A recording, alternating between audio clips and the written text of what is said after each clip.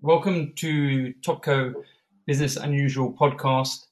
Today I'm joined by trend analyst and founder of Flux Trends, Dion Chang. It's exciting times we're in, and it's obviously, I'd imagine, a lot of people are coming to you and saying, what does the future look like? But I mean, before we dive into the heavy stuff, how are you? Hi, Ralph. Good, thanks. I think, like everybody, well, half the population around the planet is just a bit of cabin fever, and just kind of itching to try and venture out, but then also very wary of venturing out. So it's kind of a double-edged sword. So venture out, but don't venture out. I get it. It seems to be the theme right now, right? And are you able to run or cycle or?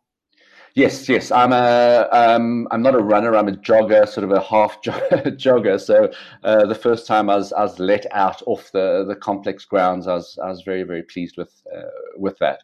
So we'll see how our next kind of easing of lockdown goes. I'm calling it the Great Staggering around the world, because it's going to be a long stagger. It's not going to be a quick snapback, and I think we're going to have to get used to a lot of different things this year.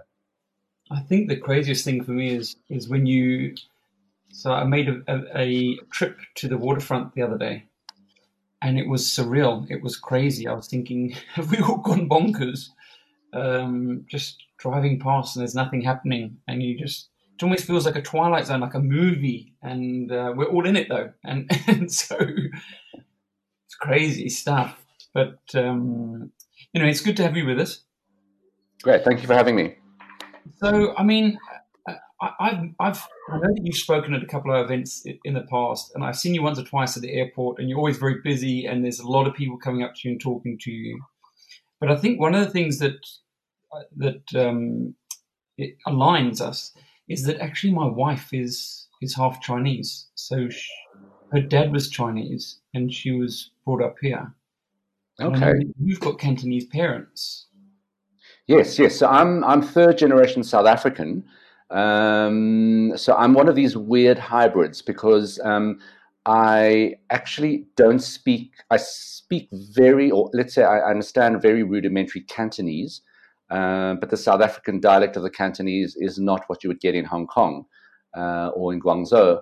And if I do go to China, I don't speak Mandarin at all. So I'm completely flummoxed by that.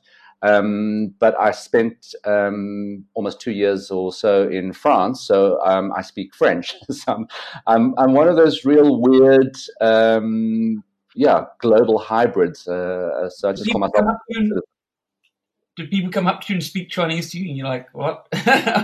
All the time. They try and do I'm very appreciative that they are trying, but they're trying to ni hao, and I'm saying, well, that's great, but I actually don't speak Mandarin at all. So if you could parlez-vous français, then that's better for me. But Mandarin's not going to work for me. So yeah, it shakes quite a lot of people. So funny.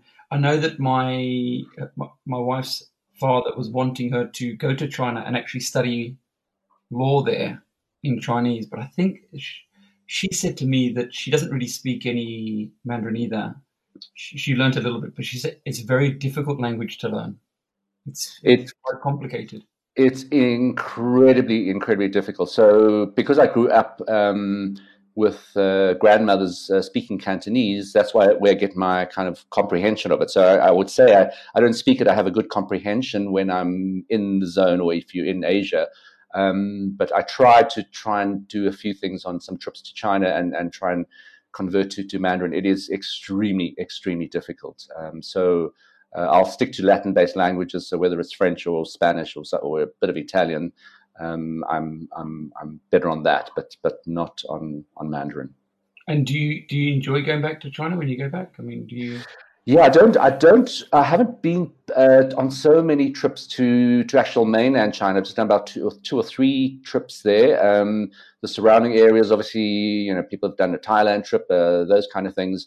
But I'm always really fascinated. And the first trip I did to Shanghai, I actually said to my partner, I said, one of us gets an opportunity to get I don't want to live there forever, but a year or 2 year contract in Shanghai, we're packing up immediately and we're going. It was just, for me, I always talk about a new world order, and the first time I went, I think it was sort of mid 2000s or so, and just even then, over 10 years ago, you just saw a vision of a new world order just emerging very, very, very definitely. So yes, I track a lot of what's happening there, as well as the rest of the world.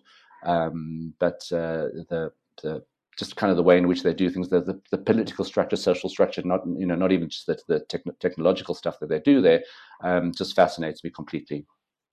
I think it's really funny for me, but there's a lot of analogies in terms of the culture, the Chinese culture, and their high productivity and their work rate in getting things done. And so it's weird because my wife has never lived in China, but I can definitely see these cultural things still embedded in her belief systems, where you always get the feeling she does three people's work in one day.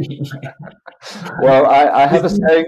I have a saying for Flux that I only hire people with Asian blood.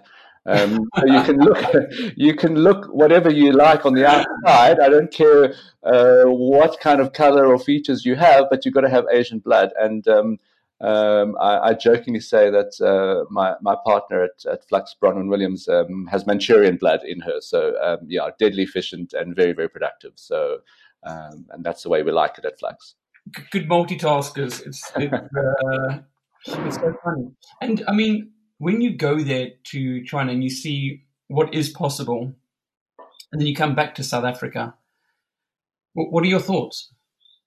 Yeah, that's a very interesting question, because I see, people have always asked me, with what you do, you could basically be working everywhere in the world. So what are you still doing here, in South Africa and on the African continent? So I see the African continent as the really the next. If I see China as the new world order kind of now. If you look at the demographics of Africa and the median age of Africa, it's actually a Gen Z continent. So it's teenagers rising, and the entire continent is a very, very young continent. So if you start extrapolating to what's going to happen in the next 2 to 3 decades, so by mid-century, there is just going to be incredible stuff that's going to be happening on the African continent. So I'm very passionate about, because South Africa is my home, and I'm not going to move anywhere. So that's there. So I love tracking that, but I do look and see what the possibilities are and the efficiencies of it. I mean, I spoke to. So here's just a strange little story. I spoke to a guy from Zimbabwe who had gone to Shanghai to study.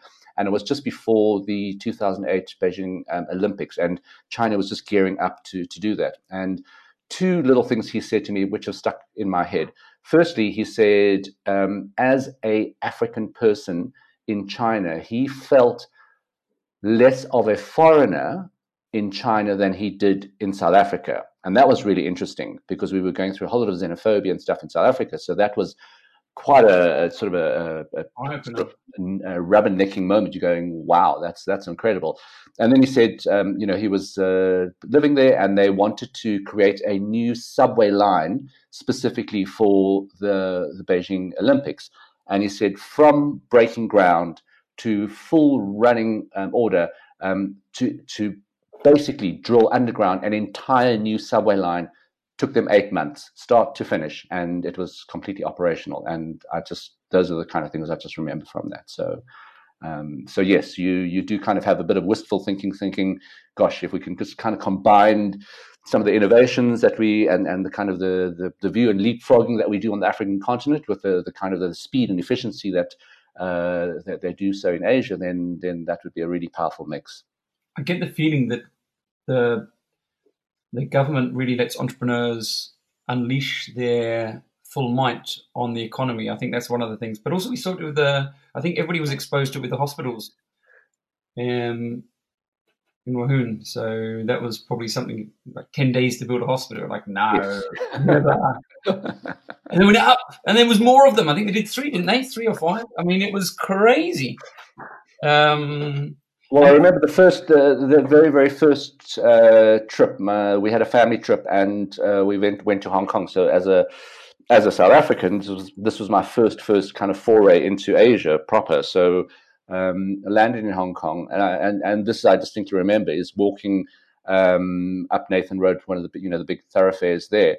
And I remember, I don't know why, but I remember seeing that night a retail store being kitted out. And I think the reason why I remember it, because it was 10 o'clock at night and they were still working. So that was an anomaly for me coming from South Africa. I was like, this is really strange. Why are they still working? And the next day, I walked past, and the reason why I remember this is because I didn't see the store that was being under construction. And then I realized I walked up and down that block a few times. And on my third round, I realized that the shop that was up and running and trading that morning was the same one that was being finished at 10 o'clock that night. And that just flipped my head for a bit there.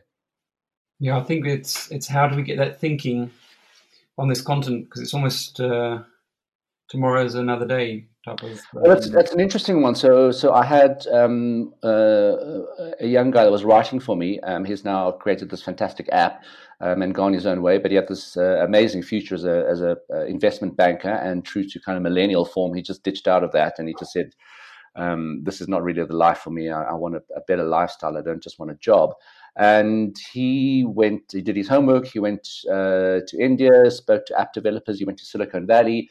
And he came back, and we had a long chat. And he said the one thing that he really learned from his trips was that in South Africa we don't have a shortage of ideas, and that's what I feel about the rest of the continent as well. There's a lot of leapfrogging going through. We don't have the infrastructure. We don't always have the funding, so we just make a plan and we leapfrog things.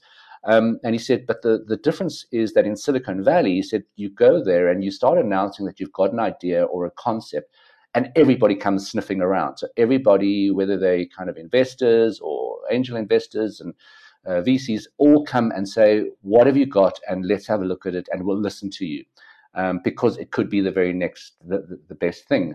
And he says, you come back to South Africa and there is a wait and see attitude. So even in corporate business, people don't want to take that risk. They don't want to create an enabling environment. They would rather let somebody else test it, and when it's successful, they're prepared to fight for it once it's up and running. But nobody has the appetite to just kind of go in there for that risk. So that was an interesting way of looking at things as well, in terms of ideas. And that was sort of a Silicon Valley example versus South Africa, and compared to a kind of a work ethic in Asia versus here. So And I mean, you must see it with what your work, because I mean, there's two parts there. I mean, you must see it with your work, and you're obviously looking at trends internationally, and then I mean, I get the impression that when I go overseas, I come back and I'm like, okay, they're doing this in 2 years, it's going to be big here, and so I start moving myself towards what it's going to be in 2 years. Do you see that when you're giving trends and insights to the corporates that they? I mean, is there a way of doing it, of convincing them to try these things, or how have you felt? It's really difficult, because I think it's not the shortage or lack of ideas. So just on that, a lot of the work that I do with companies or with executives and management is really so people who don't know this might think this is quite strange, because although people understand that that's what Flux says, we do trends. The mantra is trends as business strategy. So we look at how these trends, disruptive technologies, or new systems are going to impact a sector or a business, and then we hopefully are able to guide that corporate through there. But what I found with that, it's not so much the grappling with that idea. Specifically, senior management or executives understand that. They also have a global view. They know what is coming, what the disruptions are. But what is kind of lacking is that they're trying to fit that into an old 20th century system. So it's more about why the innovation doesn't scale and less about the actual innovation itself. So it's around there. The conversations are around there, but you just see over and over and over that these big, and the larger the corporate it is, the more siloed, the more hierarchy, the more hierarchical it is, and the more the system can't really change, so that the operating system doesn't change. So that's a lot of the stuff that we interrogate is okay, here's the trend, here's the disruption, and then have you got the skill set to meet this? And a lot of the time that's not it's not there. And then once you have that discussion, is it that if you have acknowledged that there's a different skill set, then should your operating system not change? And that's obviously a very, very difficult task. But I see over and over and over again, it's that siloed mindset. It's a very hierarchical mindset that just keeps stunting an innovation process. And if you look at, and that's why I just said before we recorded that, we've just released this thing about Gen Z. If you just look at kind of where the future of business is going and how it's going, and this future workforce, and when you see it converge, it's just not anywhere where most of the big corporates are going, because just from reward systems to what they kind of do in terms of salary structures or HR and all of those kind of things, it's just from a different era, literally, because all of these kind of corporate structures were spawned in a 20th century world, and our education system, don't even get me started on that, for our kids, was spawned in the mid 19th century. So we're just kind of stumbling along into this new world order, using very, very old tools. So the analogy I always use is, if we are literally, and there are systems around the world that started in 2019, literally getting into a driverless car shuttle, why do we still use an old stick shift manual to try and fix and maintain and operate this new car? It just doesn't work. And that's exactly what it is. We're trying to use very, very old systems and very old tools to kind of kickstart a trajectory that is completely automated, and it's with new technologies and stuff like that, it doesn't fit, and yet we keep trying to do that. And I mean, have you read the book Exponential Organizations by Salim Ismail? Have you read No, it? I haven't. I'll put that onto my list. So he was the executive dean of Singularity University, and they had a similar sort of challenge that they saw. So that was about 10 years ago. Google and NASA set up this university, Singularity. I'm sure you've heard of it. Yes. And so he was the executive dean there, and they were all about. He saw a lot of C-suites in the Fortune 1000 were planning on a linear basis, not an exponential basis. And so this sort of one story is about just cell phone adoption. They kept on asking experts, what do you think the adoption of cell phones is going to be? What's the growth rate of cell phone adoption next year? And they said like 10, 15%, and it doubled. Mm. And then they asked the same thing, and like maybe 15 or 12%, and then it doubled. And then for 5 years, they asked the experts in the industry where they saw the growth of cell phones. And every year it was doubling. And every year they had this linear thinking. And so they knew that there was organizations going out of business because they weren't predicting the future in a way that was meaningful. And they didn't understand these exponential technologies. And so he went from there. But what he realized is that these organizations knew about exponential technologies, but they didn't know how to implement an exponential organization. And so he wrote the book Exponential Organizations. And then he had like a consultancy that sort of helped organizations to transform to an exponential sort of a culture of innovation. And yes. He saw some of the biggest challenges was being around the immune system within the organization, similar to what you're saying, which was the hierarchy, the culture was around predictability, security, and making sure that we know what's happening and there's a way of doing things. But with this disruptive world, it sort of seems to challenge that complete status quo. And so he actually came out to one of our events last year, Africa Tech Week.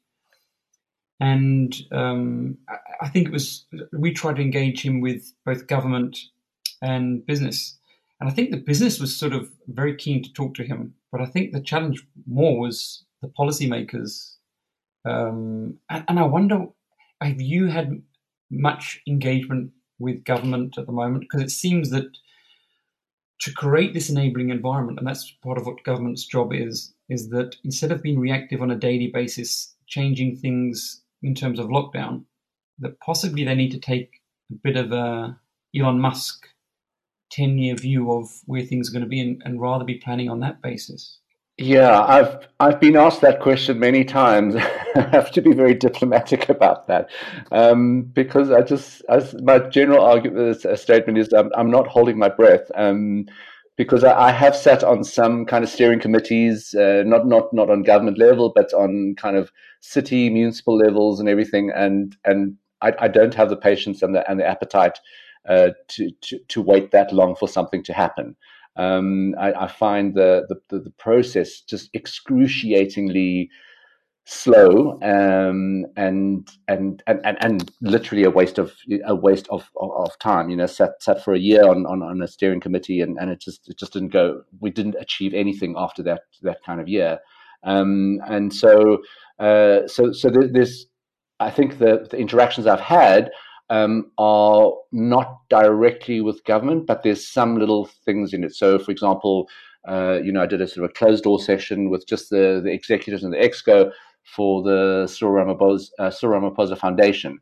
And that's something I'm very passionate about. So I really enjoyed doing that, because you're talking about skills, you're talking about schools, you're talking about education, and hopefully that will kind of infiltrate the system through those means. So I want to clarify, I'm not averse to digging into doing that. It's just that the results are just excruciatingly slow, and so I'd rather try and create some change, whether it's through corporate companies or through these foundations, that at least sort of you can there's a bit more maneuverability, and you've got kind of a much more receptive way of doing things a lot quicker.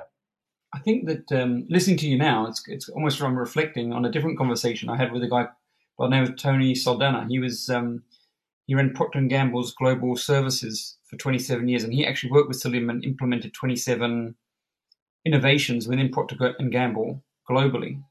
And one of the things that he talks about is that he wrote a book about why digital transformation fails. But what he actually talks in the book about is how to make it work. And so 70% fails, but those that work is because of speed. Speed is the number one reason why digital transformation succeeds. And so how do we speed up the decision making? And he talks about like a runway. Like an airplane has got a short runway. It needs to get up to speed really quickly to take off. And so how do we create speed within an organization with these good ideas?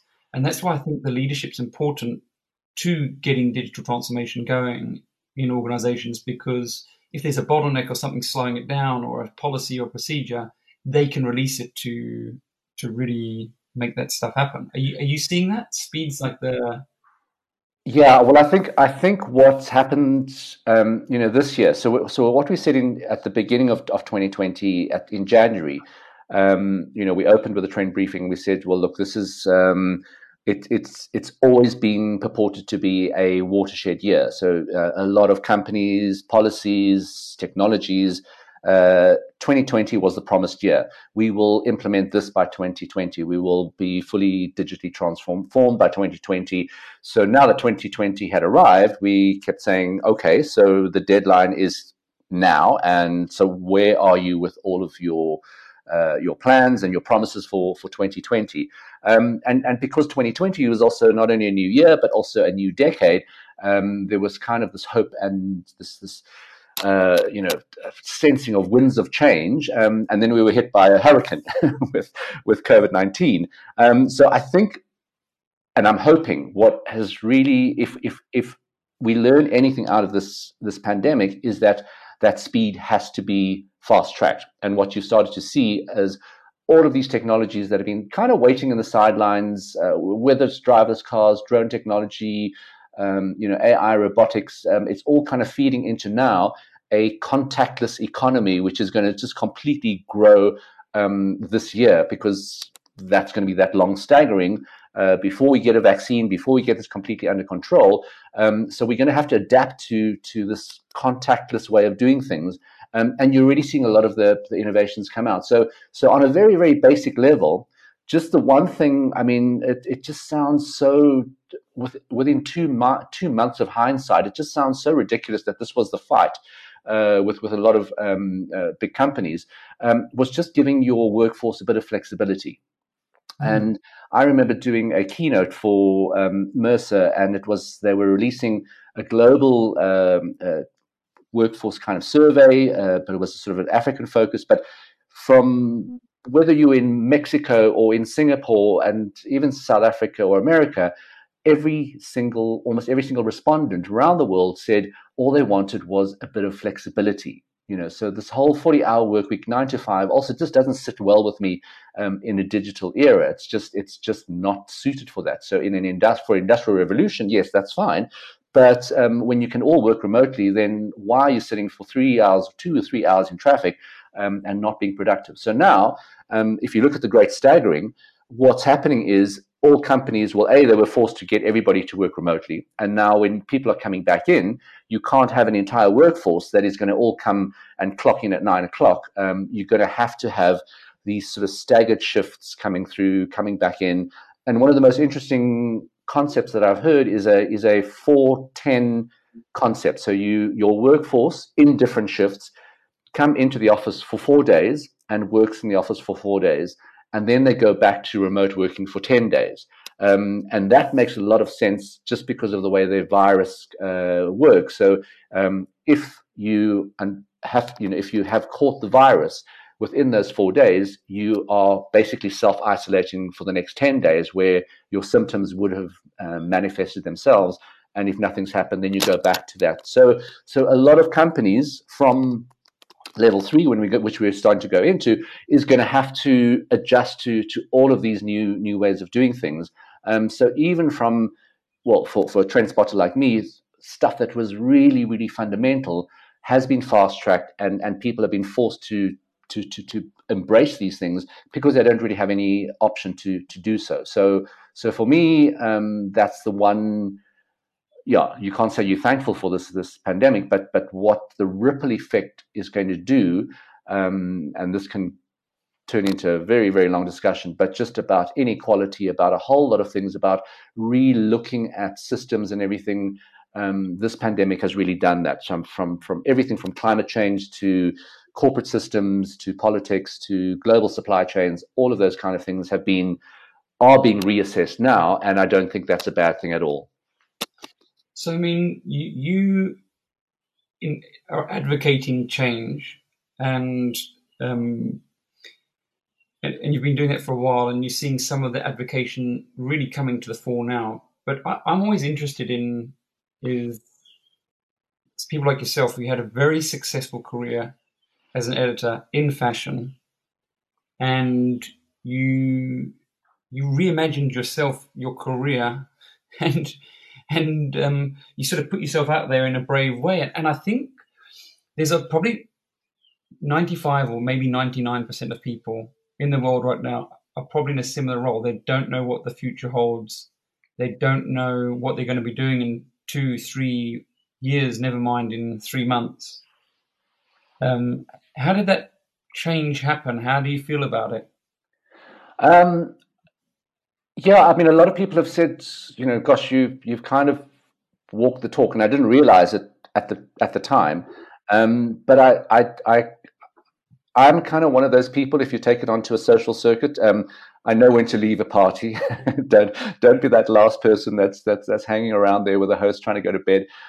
So I think I'd also realized, I'd worked. Gosh, yeah, this is telling, but I mean, I'd worked. I had like a 20-year career in magazines. I started quite young, but I mean, I'd been in that kind of media environment, in the fashion environment. I worked with Lucilla Boyson to kind of kickstart South African Fashion Week. When I was editing as a fashion editor, started editing men's supplements for Elle magazine before Men's Health or GQ or any of those titles came into South Africa. So I kind of got an inkling that what I kept doing during that 20-year media career was I was always starting out with something or starting up something. And I just thought, okay, this is it's now time. I've kind of bought the t-shirt, worn the t-shirt, and I'm now washing the car with the t-shirt. It's time to leave that t-shirt and go through. And a lot of people thought I was crazy, and they said, but you've kind of carved this media profile for yourself out in the media world, in the fashion world, in the magazine world. You're crazy to give it up. And I think that is a crucial thing to not be wedded to something because people expect that of you. And I said, just because everyone thinks that I can't do that, that doesn't mean I myself can't say I need to change, I need to pivot, and I need to do something differently. And it does take a big leap of faith to do that. So I don't know if it was more of a leap of faith or just kind of blind ignorance, because I started Flux Trends. I say jokingly, I started a trends company before trends became trendy. I had no business plan. I had no funding. There was actually a little downstairs, tiny 25 square meter little window box, little glass box below where I was working at South African Fashion Week offices, and it came up for rent. And I just said, okay, I'm going to start this little trend company. And then the vision there was already 12, 13 years ago when I started the company. I started it out as an information distillation service. So even 12 years ago, I just thought there was just too much information. And what I wanted to do was try and make sense of a lot of confusion and just help people mine the information. And that's why I broke it down into different pillars. And that's, to this day, this is the methodology that we work at Flux. And we look at everything from technology to politics to do that. And I didn't want to become another consumer insights company, which is where people first positioned us or perceived us to be. And then after a couple of years, we changed that mantra to Trends as business strategy. And then something clicked in people's heads, because then we caught the wave at the right time. And a whole lot of disruptive technologies were coming in. A whole lot of social media was starting to rise up. You had new concepts, sharing economies, your Ubers, your Airbnbs. All of these companies were starting to emerge, and people didn't know what to make of them. And fortunately, we had been tracking these companies for a long time and all of these kind of disruptions. And then we were really well positioned to be able to consult to companies and say, this is really what's happening. And then after that, it just went, from just those trends, as I said before, then going into looking at company structures and cultures and saying, but you're not going to ever implement this type of innovation. You're not going to ever have a culture of innovation if you don't change skill sets, if you don't change hierarchies and all of those kind of operating systems.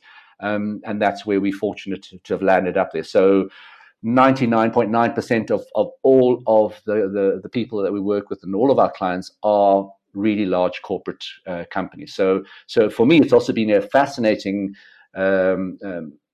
journey to also understand, not only to understand the trends and how they fit into a new world order, but then also to understand each individual corporate struggles and company struggles to do that. So I really enjoy the work because I learn a lot more about different companies and how they operate and what the difficulties and challenges they have.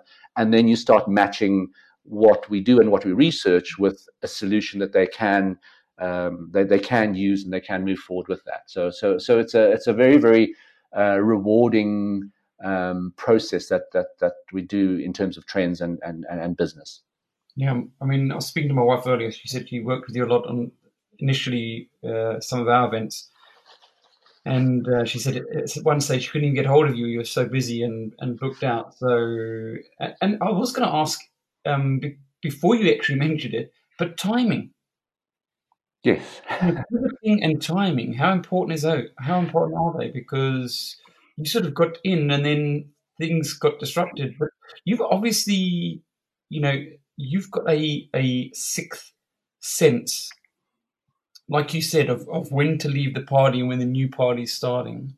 Where did that come from? Where did that sort of, it's time to move on, it's time to go to Paris, it's time to go to London.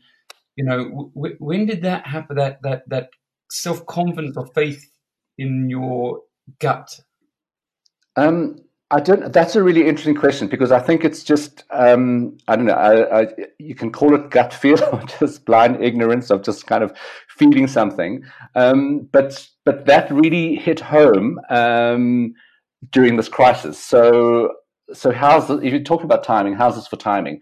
I'd been since 2019 wanting to move my entire office into a co-working space, and it was just a really, really busy December. There was just too much going on, and I was going to, not give in my sign off the lease and sign up with this. And um, just at the end of February, something clicked in my head, and I said, I've just got to do this right now. And I gave notice for my office lease, and lockdown happened at the end of March, and I literally sold and moved out of my office the Wednesday, and Thursday was lockdown. I basically cleared out of my office on the Wednesday, and the company went fully virtual and remote on the day of lockdown. And everyone said, "But how did you know to cancel your lease exactly on that month?" I said, "Well, I don't know. It was just kind of this kind of gut feel." So I mean, that's just I don't know. It's in the ether, something there. But we do have a saying at Flux, and this has been a guiding light in terms of working with companies a lot. And what I've understood over the past 12 years of doing this is, even if you know stuff and if you've seen stuff that's popping up around the world, whether it's in a developed market or an emerging market, and you're speaking to a client here, and especially a more conservative company, is the rule is, even though you are able to tell them what is 2 hours ahead of the curve, keep 20 minutes ahead of the curve, because you'll scare the horses. And when we started out, we scared a lot of the horses. People said, "You guys are crazy. You just, I don't know what you're smoking.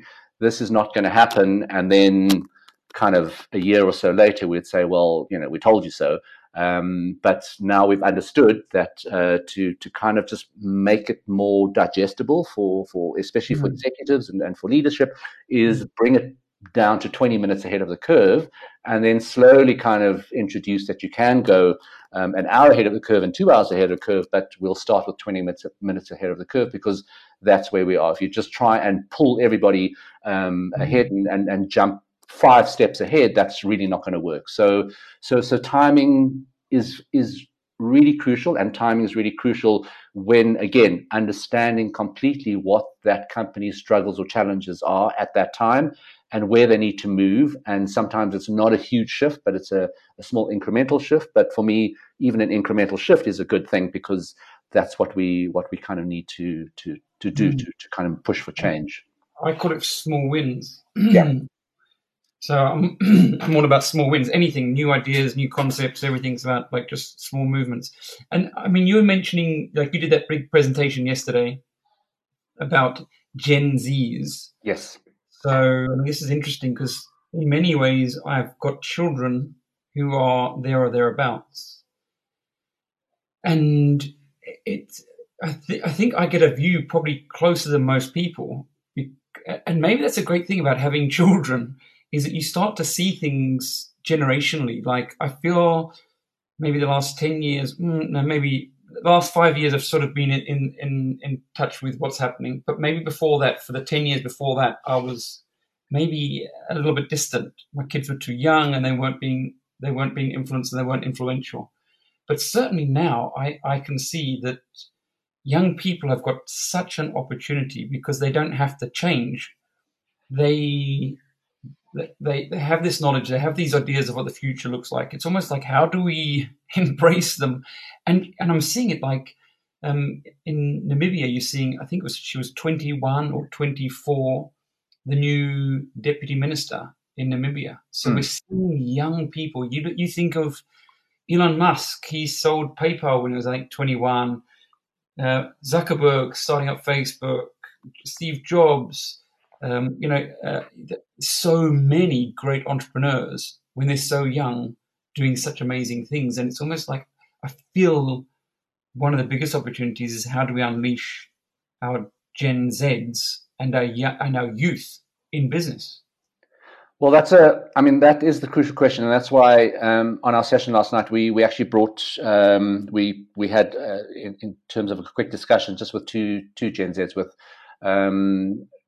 quite sort of opposite demographics from in South Africa, but it was very interesting because I think what people completely forget about a Gen Z generation is that they are the first digital natives in history. So the way they learn, the way they source information, the way they I say it's by osmosis. It just kind of it just gets the connectivity with the generation is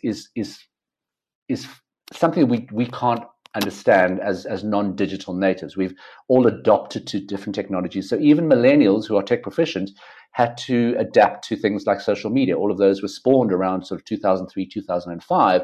So even their adoption of technology, while faster than an older generation, is completely polar opposite and different to a Gen Z mindset. What that does is, and I call them the old souls of the digital world, and that came out very strong and clear in our session last night, was that the awareness of political issues, of climate change, of things that are fundamentally non-negotiable with them, is going to impact a retailer, any consumer brand, and like I said, any employer who is going to be starting to onboard this generation is in for a rude shock, because the whole lures, what you kind of reward schemes, what the hierarchical kind of structures are, what came out, exactly what you're saying now, is our one Gen Z last night said, why do these companies not listen to us more? And they're trying to sell us a product, but they just speaking over our heads, under our heads, just around our heads. They're not speaking to us, and they're not taking us seriously enough, and they're not taking our concerns seriously enough. And I've been saying this for a number of years. And then the other panelists just said, because one of the questions came out obviously from a retailer to say, what are the things that will make you buy a product? And obviously we had corporates and people saying, so how can we sell you a healthcare contract? And they were just saying, stop trying to sell the stuff to us, because we want to see what your values are. We want to know about the project. We're going to question everything about that product before we even buy into that. And you forget that this is a social media generation. So peer-to-peer review is far more important than I'm buying more stuff and I've got some bling. And I said to the audience last night, what are you going to see with this heightened awareness of, we call them social justice warriors. Your luxury brand, your fashion brands now would be, Louis Vuitton and Gucci and Prada.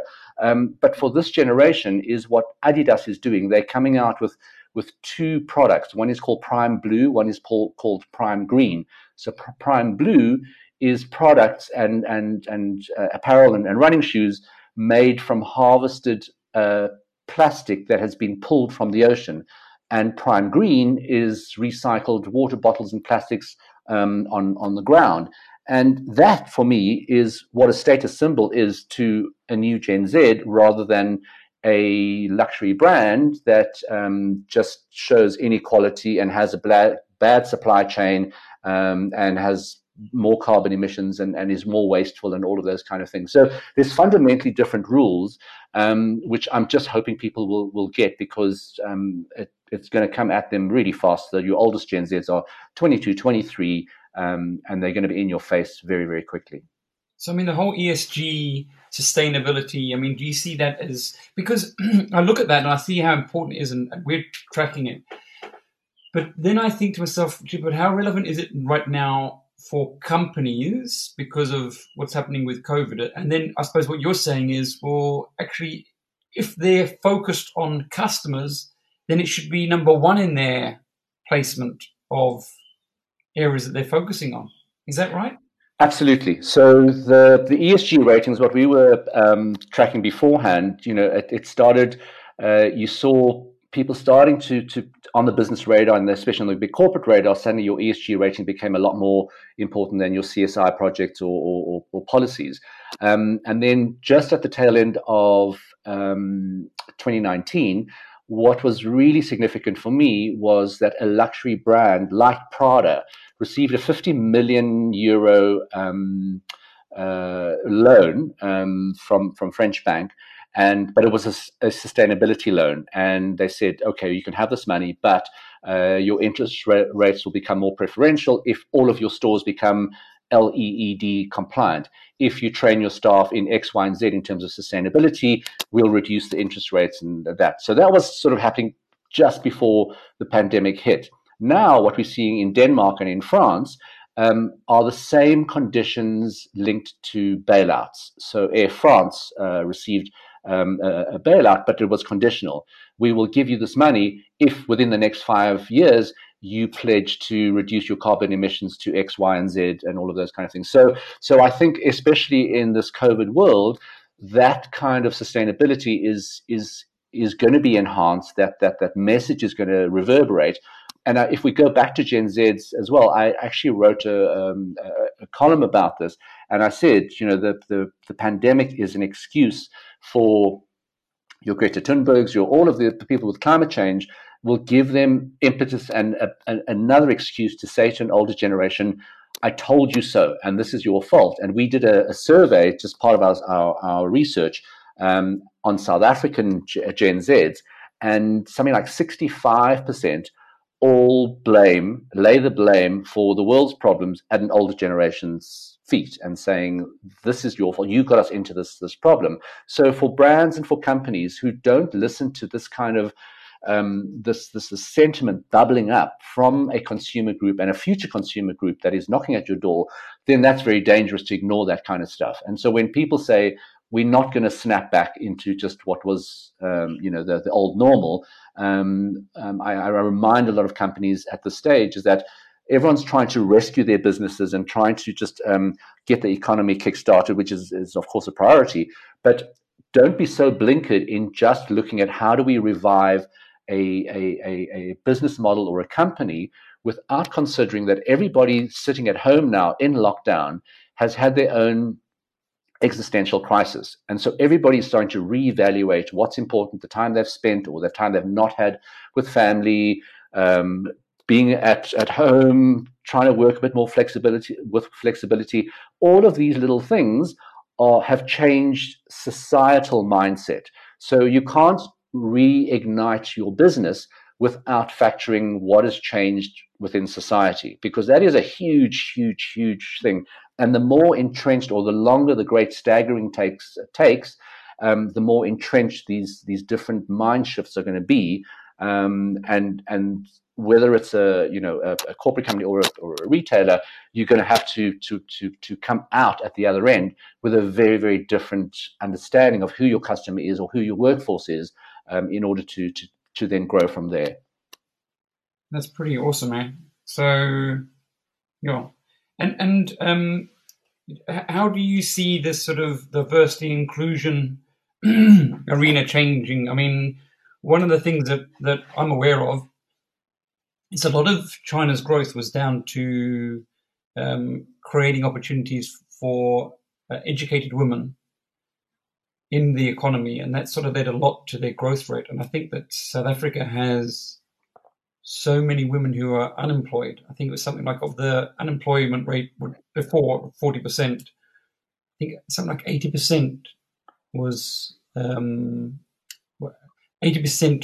of the group were black women who were young, educated, and couldn't find jobs. Well, so part of what I do to just back up my research, I when you could, I traveled extensively to different conferences where there innovation, and I went to a really interesting one in New York about diversity and inclusivity, and when you look at kind of what's happening there in terms of a corporate culture, I was it was a huge conference, sort of 1,000 people, whatever, and if you looked at the delegate list. What struck me was in South Africa, diversity and inclusivity is kind of pushed into an HR role. Mm. Here you had, you started meeting people, and I'm the chief kind of diversity and inclusion officer at this thing, and I've got a small portfolio. I'm only dealing with 70,000 people or 7,000 people. It was enormous. And I think in South Africa, what we've done is, because we've had to with BEE compliance, we've ticked relatively easily the diversity boxes, but we haven't done the inclusivity boxes. So the old adage is, diversity is who's in the room, and inclusivity is what each person does. And because America is so politically correct, when that came up at the conference, somebody put up their hand and they said, actually, no, we should change that, because it should be diversity is being invited to the party and inclusivity is being invited to dance. And then somebody challenged that as well. So it really got done. And they said, no, being asked to invite or being invited to dance is still a passive role. It should be diversity is being invited to the party and inclusivity is being asked to choose the music. And that kind of was, oh, okay, I get it now. So that was there. And in terms of South Africa, we are not letting everybody choose the music. And we need to do a lot more of that, and not window dress and say, okay, we've got a really diverse workforce. Look at us. We can all sing Kumbaya, but we know that even America, just the recent events, police brutality, all of these kind of things, it's still bubbling up, and it's an undercurrent that's there. And in South Africa, it's there in a really, really big way, and we can't ignore that kind of stuff there. I mean, the only company that I've sort of know of is Anglo Platts. I think they brought about 200 women in. This is a couple of years ago now, 4 or 5 years ago. They brought about 200 women into a conference room, and they brought up every single job available, and they asked the women there in the room. There's only women invited. What can you do this? Yes. Can you do this? Yes. And they set about setting targets of how to bring women into those different roles. And I think they employed, so they were doing retrenchments at the time, but I think they employed 5,000 women into those different roles. So sometimes the solutions are quite easy, right? But it's like you're saying, inviting them in and then asking them what song they want to hear. I mean, you mentioned travel, and I know that you like traveling, and you like traveling at least every quarter, and I share that passion.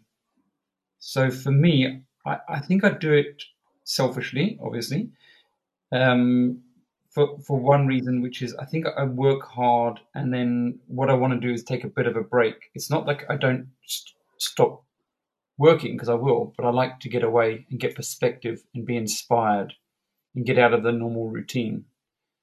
I mean, what are you seeing? What are you going to be missing about that? How are you seeing travel in the future? Well, yeah, that's a really big one for me, because, as you say, I've traveled in my DNA. It's and that's what I started doing. Try to start doing it in 2018, fully implemented in 2019, and then unfortunately that all went pear-shaped in 2020. But basically, I travel a lot for work, but I decided that I wanted to do or travel somewhere for myself once every quarter. So in 2019, I did at least two local breaks and then 2 international breaks every quarter.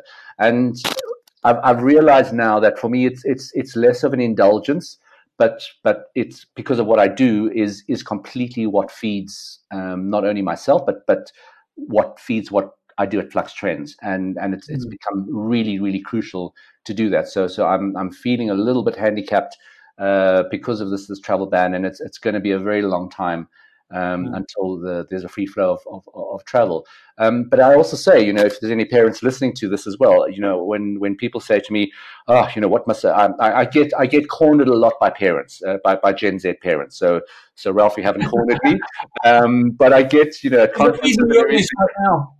they're always saying, "So, what does my son or my daughter's in the trick? What are the jobs of the future? What must they do?" And the first thing I say to them, which throws them completely, is I say to them, "Please don't push them into university at 18.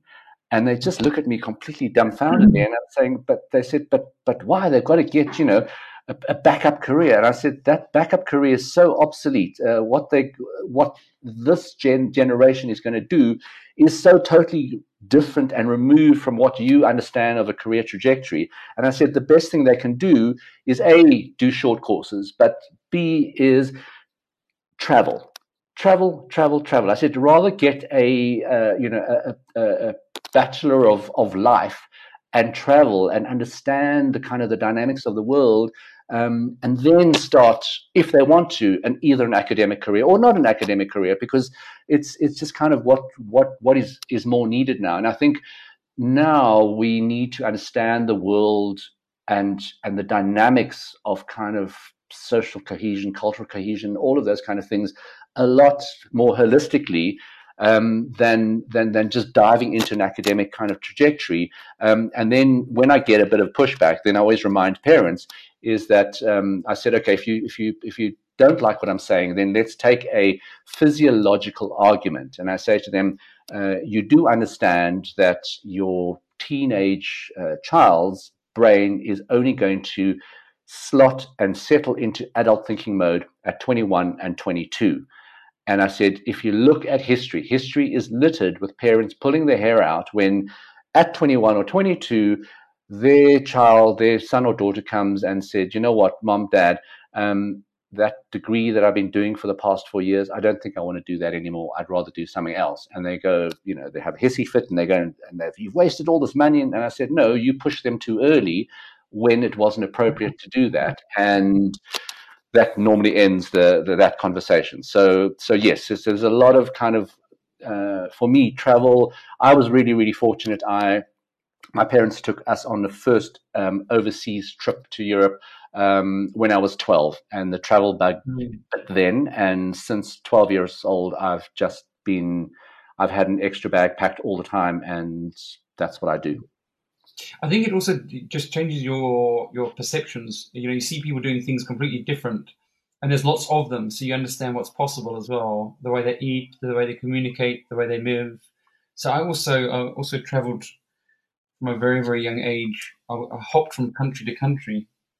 My son's 20, so we've definitely done our little bit of pushing, and in fact, it's probably earlier than that. And I think in some ways it's really, I've read a lot of books about it, but it's still very difficult not to try and position things in a certain way. It's really hard, I actually found. But I also saw some evidence that it's only actually up until like 35 that people realize more or less what they want to do. And sometimes they can be medical doctors. And there's so many examples of people being medical doctors or investment bankers and then completely pivoting, or editors of very successful publications. I don't know if you know any. So the two slides that we can't seem to get rid of from our decks, whatever presentation we do, there's one that just has 4 bubbles, and it just says school, university, work, and then retire, and then I add a 5th one saying we'll die. Because that's a really nice linear way of what we were promised as the path to true happiness. And the next slide is a much more sort of schizophrenic one, or seemingly schizophrenic one, which has school, university, work, mini retirement, further education, work, and so it goes. So it keeps going there. And what we do, and I speak to a lot of HR practitioners as well, is that you've got to make peace with this, because this is the nature of businesses. Your skills are going to be hybrid, and your skills are also going to land you up in not only a different company, but in a completely different sector. So you've got to keep adapting those things, and because change happens so quickly and so exponentially, you have to keep updating your own skills and way to move that. And what I say I spoke at a CSI conference, and I said, for me, the new version of CSI is maybe a radical one. I said, in South Africa, we obviously, because we have the largest Gini coefficient, we have to look after communities outside of it, and kind of just start stepping away from just bottom line thinking and shareholder primacy. But for me, the new CSI is making sure that if and when someone in your workforce is replaced by an algorithm or by automation, they are upskilled enough so that they can be displaced. So we talk about the displacement economy. So if you are replaced by a machine, then you're going to be displaced into a different service industry. So keep training people so that your company not only has the best up-to-date skills, but also if and when that person does get pushed out by an algorithm, they have a fighting chance to do that. So it just kind of flips CSI onto a very different footing and saying this is what we need to do to kind of go into this world. And again, for those HR practitioners, especially the ones that are listening now, is just make peace with the fact that for especially a younger workforce, there will always be a side hustle. You are not the only be all and end all in terms of a career, in terms of a job. There will always be something on the side. And so I say to them, you rather have to mentor a younger workforce in juggling a career portfolio rather than a career trajectory. And that always, I get sort of blank stares when I say that, but it's true. So, I mean, the two examples I've got is one is the British Army. I know when you leave the British Army, they do a lot of retraining to bring people back into society so they could do something else. And then the other thing is that side hustle. I mean, I get that sense that that's happening, but isn't that to an organization's advantage? Because actually what they're doing is they're thinking like an entrepreneur because they're doing something entrepreneurially. And that's going to add value to the organization to unpack what these guys who are thinking entrepreneurially are doing, because an entrepreneur has to acquire skills and customers and understand that. Isn't that the best type of employee that you want? Someone who's got that side hustle. Well, it absolutely is, and that exactly goes to my point, is that a lot of companies see that as a threat, and especially people in terms of HR see that as a huge threat, is that you're doing something else on company time, or you're not going to give us our full focus and all of that, instead of saying, well, this is really valuable to us and we can do that. And that for me moves on. It's not only just that side hustle, but also I talk a lot about company culture. Do you have a speak up culture? Because if you want to innovate, essentially innovating is challenging the status quo of whatever it is, a system, a new idea that might replace something that's in your company. And if you can't challenge that, and if you can't have somebody that can speak up and challenge that, and specifically a younger and more junior part of your workforce to actually say, I think there's a better way of doing this. And then the argument I get is, well, they don't understand the business. And I'm saying, but if you're in banking and financial services, fundamentally that your biggest threat is not going to come from inside the banking and financial services world. It's going to be a social media company that offers financial services, and that's going to take you out. So why not listen to those voices? You might not have to adopt or implement anything that they say, but at least listen to them and hear them out. And you'll be surprised at how many walls are built up. And again, we go back to the session we had with Gen Zs, and this is what the one young lady who's just started work saying, just like, I just don't feel I can say anything, and I'm told to shut up. And if I'm told to shut up, I'm not going to stay there very long. And then they leave, and then the HR practitioners then bemoan the fact that, oh my goodness, we can't keep young people because the churn is so quick. And I'm saying, but have you understood really why the churn is so quick? And there's always a disconnect with that. I mean, one of the things that I think we try to implement that I saw overseas works quite well is where the CEO actually identifies the youngest people in the company. So those under either 23 or 21 or 25, and they engage either on a weekly or monthly basis with those group of people. Because I think two things happen. One, the people get connected to the CEO and they understand what the vision, what he's trying to do. But more than that, I think the CEO actually learns about what the future customer is thinking and doing, and he can scale and adapt his business or her business quicker. Well, exactly. So because of all of these I've gone to innovation tours, I've gone to Silicon Valley masterclasses to kind of understand how to scale innovation specifically in a large organization. So I've kind of brought that down. But then I thought the innovation tour I did in New York a couple of years ago was amazing, but it didn't speak about what we're doing on the African continent or in South Africa. So I created in February a solution-based innovation tour, and we launched that in Johannesburg. It was going to then move to Cape Town, then it was going to move Pan-African, but obviously COVID's kind of put that at a pause, so it's still going to happen. But what happened with that was really interesting. So the delegates that came onto the tour, at the end, we just said, "What did you think?" And the one guy from an asset management company just said the biggest learning he had was we don't ask any of our young workforce anything.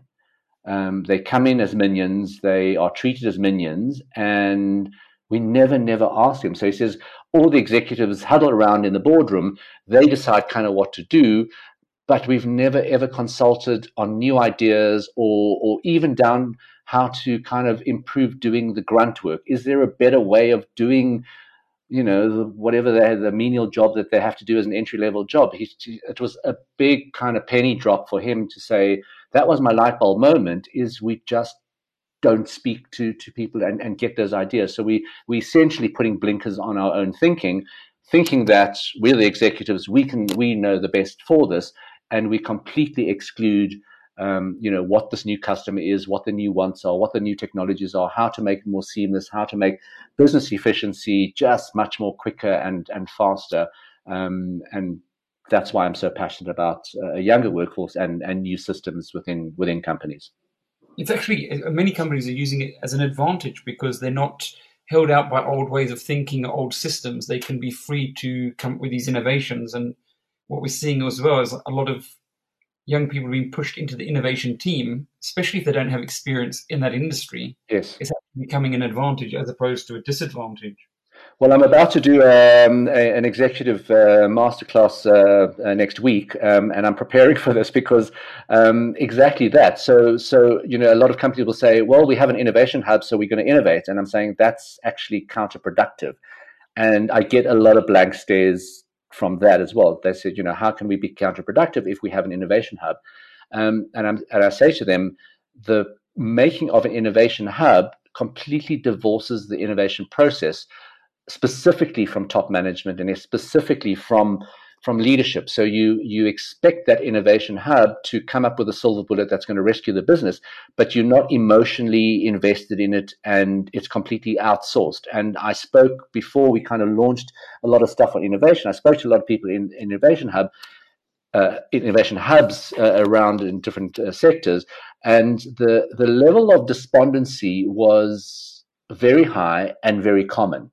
And again, they said it was not the lack of ideas. They said, one company said, we've got a deck of about 14 projects that we're trying to push through and trying to activate and implement, but it's just not happening. So what happens is you take 2 steps forward, the champion within that company then either leaves or moves on somewhere else. Then there's nobody championing that project. Then it goes 3 steps back again. And so these projects just kind of stall. And then people get more and more despondent, and they just say, well, I'm not going to achieve anything here, so I'll rather move on and kind of do that. So that's why I've also, besides the Gen Z thing, the whole thing of innovation is such a passion point for me, is just to try and understand what releases it, what are the mechanisms that you need to do it, and how to create that enabling environment. Because a lot of people assume they have an enabling environment for innovation, and when you actually look at the whole layout of the operation system and the pathway to that innovation, it's just not there, and people don't see that. Sure. I mean, I suppose one other thing that interests me as well with you is that have you studied Buddhism or you practice Buddhism? Let's say I'm a lapsed Anglican and a non-practicing Buddhist. People get very confused with that. So yes, I adhere to Buddhist principles. I'm not fully Buddhist, but in fact, when I started Flux Trends, I said to somebody, I want to start a Buddhist-based company. And they again looked at me. I get a lot of blank stares. They looked at me very blank and they said, what the hell do you mean by that? And I said, with that one, in terms of information overload, I said we have lost the interconnectivity between all of these sectors, whether it's politics, pop culture, everything. And that's why I'm saying that's the methodology of Flux. Now we join the dots between all of those, and we make sure that there's the interconnectivity for that. So those Buddhist principles guide me in a personal life, but also guide me in terms of how to structure Flux as a business and what we do, and give people a very holistic way of doing things and looking at things. You mentioned joining the dots. I mean, what are you seeing as the overwhelming trends at the moment with COVID? What are you seeing as the top sort of 5 or 6 trends? Well, I think firstly, it's really about fast tracking those technologies. A lot of things have not that were standing in the sidelines have really been pushed forward. So we've mentioned that. The other one is the conversation around climate change. It was top of mind as we ended 2019. COVID-19 then kind of just pushed that onto the sidelines.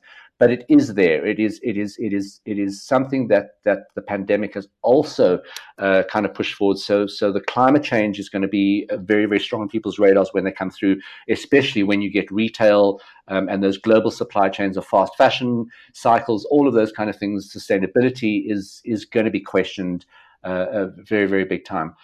The other one that I think is a big one is I call this. So there's 2 things here. There's the pandemic of hate. The sort of the xenophobia that's come through, and it's not helped by Trump, trying to blame a proportion blame on it in China for that. So the xenophobia, which we already started seeing, which is so prevalent around the world with Syrian refugees, war refugees, displacement. That kind of xenophobia is going to come back up. That's not a nice one. The other one that I think it's going to be a huge one is the focus on inequality, because especially in emerging markets, when the virus started spreading, it was called the disease of the rich, because it is spread by people who have the means to travel. And if you have healthcare or if you've got health insurance, you have a better chance of surviving this because you are taken care of with that. So very much like after 9/11, you saw this huge, a lot of funding into kind of, border security, terrorism, anti-terrorism. We gave up a lot of our civil liberties and going through checkpoints at airports, all of those kind of things. I'm hoping, this is my Pollyanna moment, I'm hoping that this will realign what is important. So our essential workers, your educators, your nurses, your doctors, all of those frontline, and also equitable healthcare is, I hope, what's going to be put onto that.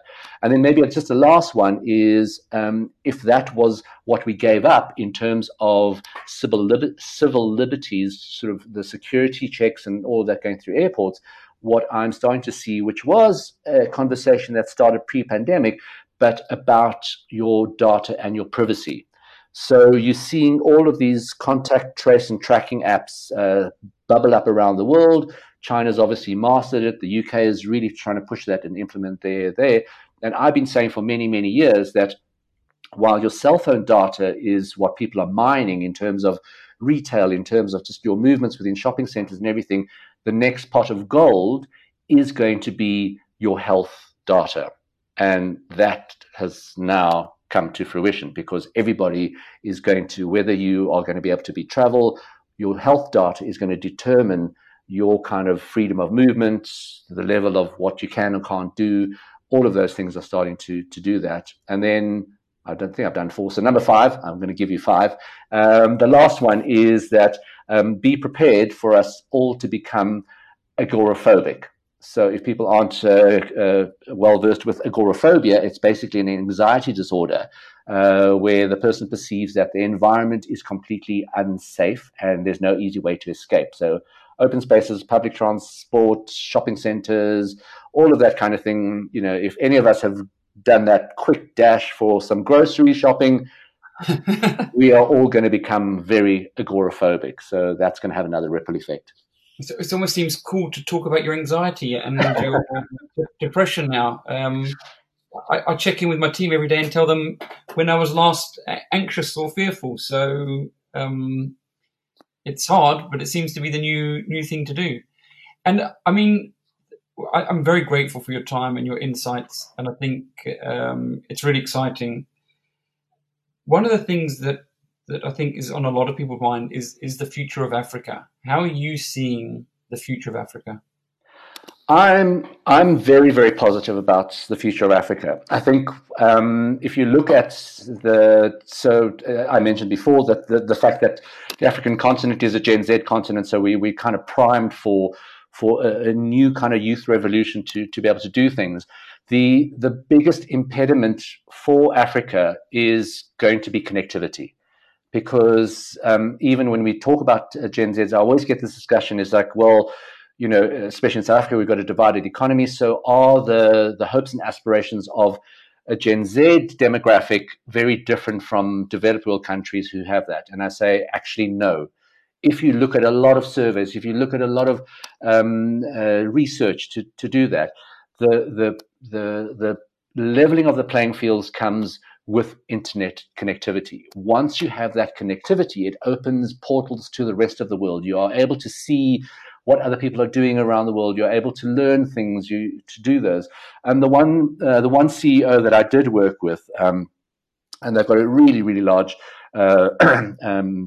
business, Pan-African, huge bottling company. But he said something that made, for the first time, my heart really, really soar and say, oh, fantastic, somebody really gets what I'm saying about this generation and the African continent. And he said, we look at every single African country that we service as a first world country. We don't differentiate because of that connectivity. So and that's a big if they have connectivity, a youngster sitting in Cote d'Ivoire or Ghana sees something that, oh, God forbid, the Kardashians are doing, or something that somebody has been doing on social media. The question is, why don't I have that in my country? And then he said, then you're going to get an entrepreneur and then an innovator in that African country to say, well, I'll make a plan, I'll work around the funding, I'll work around the infrastructure, and I'll create something. And we've seen that happen. And he said, as a company, as a huge multinational company, they can't afford to make those assumptions and make those mistakes. So there you have it from a CEO as well. Yeah, I mean, I think that connectivity thing is going to change, and people need to almost think, like you're saying, think forward on Elon Musk, how it's going to be in 5 or 10 years, because Google's putting up their balloons. You've got Facebook doing the underwater sea cables. You've got 5G coming. Exactly. Yeah, exactly. So you're seeing those big companies really push that into the African context. So it will come sooner or later, but it will come. Cool. Thank you so much for your time, Dion. I really, really appreciate it. And we're big believers in future trends. So I'd love to keep updated with where things are going. Hope your weekend's great, and hope the 1st of June and the new Great Staggering is good to you. Good. It was really great talking to you, Ralph, and good luck with your 3 Gen Zs. And I hope I've been able to reinforce some of their arguments for them when they come to you for something. So I won't be sharing it with them ammunition.